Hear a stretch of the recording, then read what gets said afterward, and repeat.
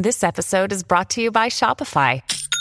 Forget the frustration of picking commerce platforms when you switch your business to Shopify, the global commerce platform that supercharges your selling wherever you sell. With Shopify, you'll harness the same intuitive features, trusted apps, and powerful analytics used by the world's leading brands. Sign up today for your $1 per month trial period at shopify.com/tech, all lowercase. That's shopify.com/tech. Another day is here, and you're ready for it. What to wear? Check. Breakfast, lunch, and dinner? Check. Planning for what's next and how to save for it? That's where Bank of America can help. For your financial to-dos, Bank of America has experts ready to help get you closer to your goals. Get started at one of our local financial centers or 24/7 in our mobile banking app. Find a location near you at bankofamerica.com/talktous. What would you like the power to do?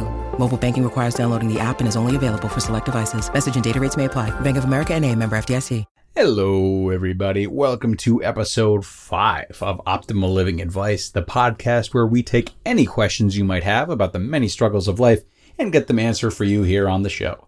I am your host, certified life coach Greg Audino, and today we're talking about the big one, the most obnoxious one right now, the one we all want to get rid of, but it's so difficult. Today is about that friend in the group that no one actually likes, social media. Got a lot of thoughts on social media, but let's take a breath here. Just hear this question out and we will see what we can come up with. I'm really starting to see the negative effects that social media are having on daily life and productivity.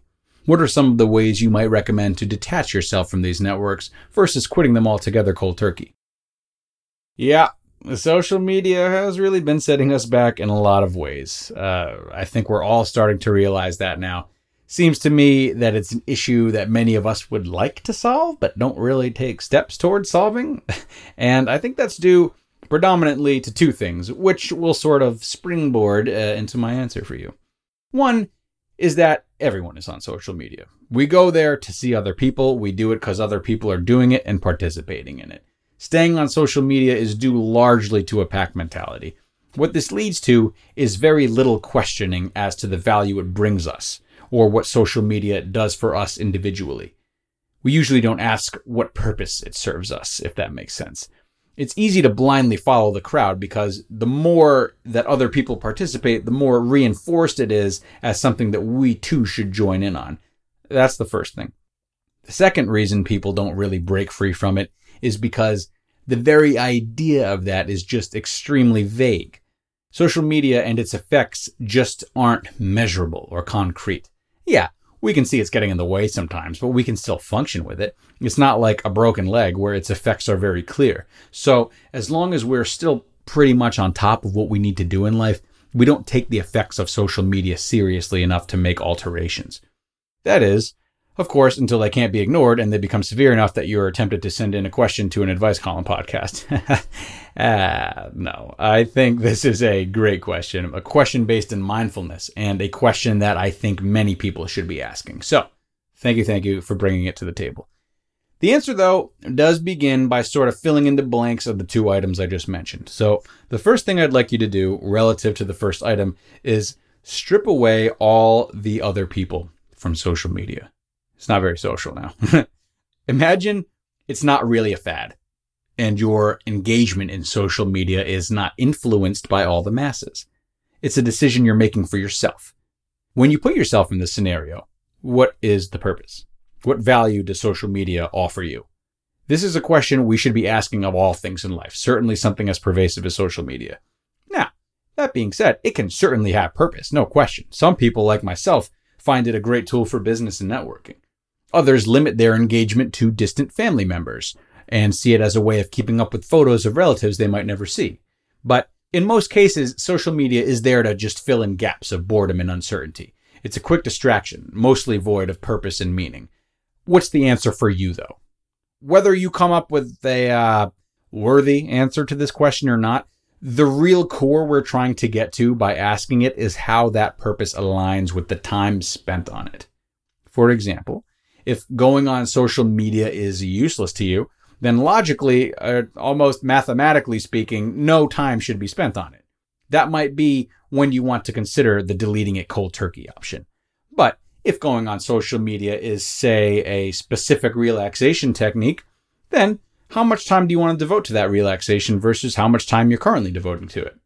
The point is to first determine the value of social media and what amount of time from your day that value is relative to. This starts to blend into solving the second problem, the problem of how vague social media setbacks are and just how much they do impact our lives. And that's because time is measurable. So where is that time being spent? And what is it getting in the way of specifically? Now, you mentioned that you're starting to see the negative effects of social media. What are they? How specifically is the time you're spending on social media interfering with you?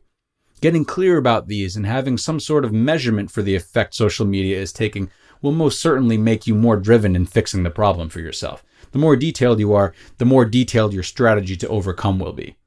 Let's consider some examples. Maybe the specific negative effect is that you're having trouble sleeping.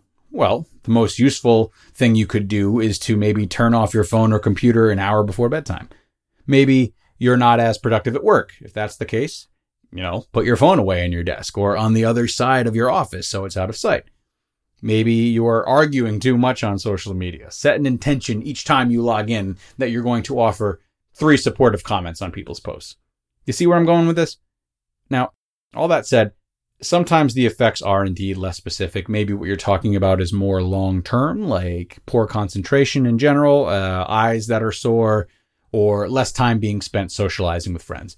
Rest assured, there are always helpful ways to trim the fat, like unfollowing or unfriending accounts that don't serve you, logging in to only check notifications rather than scrolling, or setting specific time aside for yourself that you designate for social media instead of sprinkling it throughout your day. These are ways to generally decrease time on social media. And again, if you do become specific about that time, thus giving it structure and a hard figure to work off of, it's easier to decrease it. Say you check your phone statistics setting or screen time set, whatever it's called. I'm definitely not an expert on the ins and outs of phones, so do not quote me on that because it sounds wrong anyway. But so you check whatever that is called, and it says you spend an average of 3 hours per day on social networks. That's a great number to have because you can measure it against how much time you want to spend and use some of these strategies to steadily decrease that time.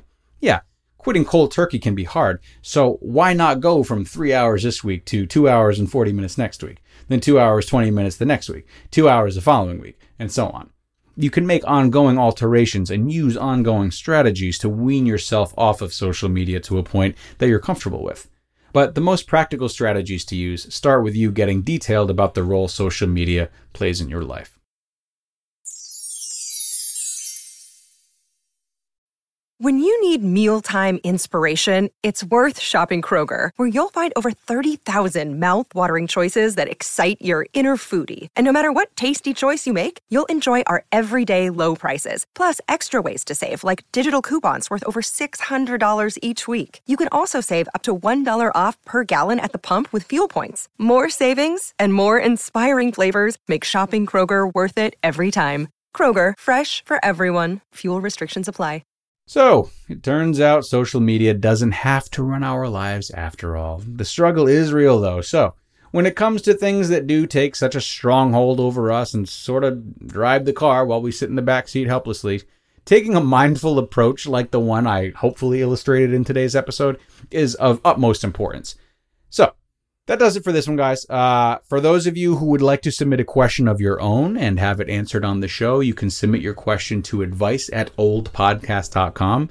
Again, that is advice@oldpodcast.com. Don't be shy. Pretty much nothing is off limits. All right.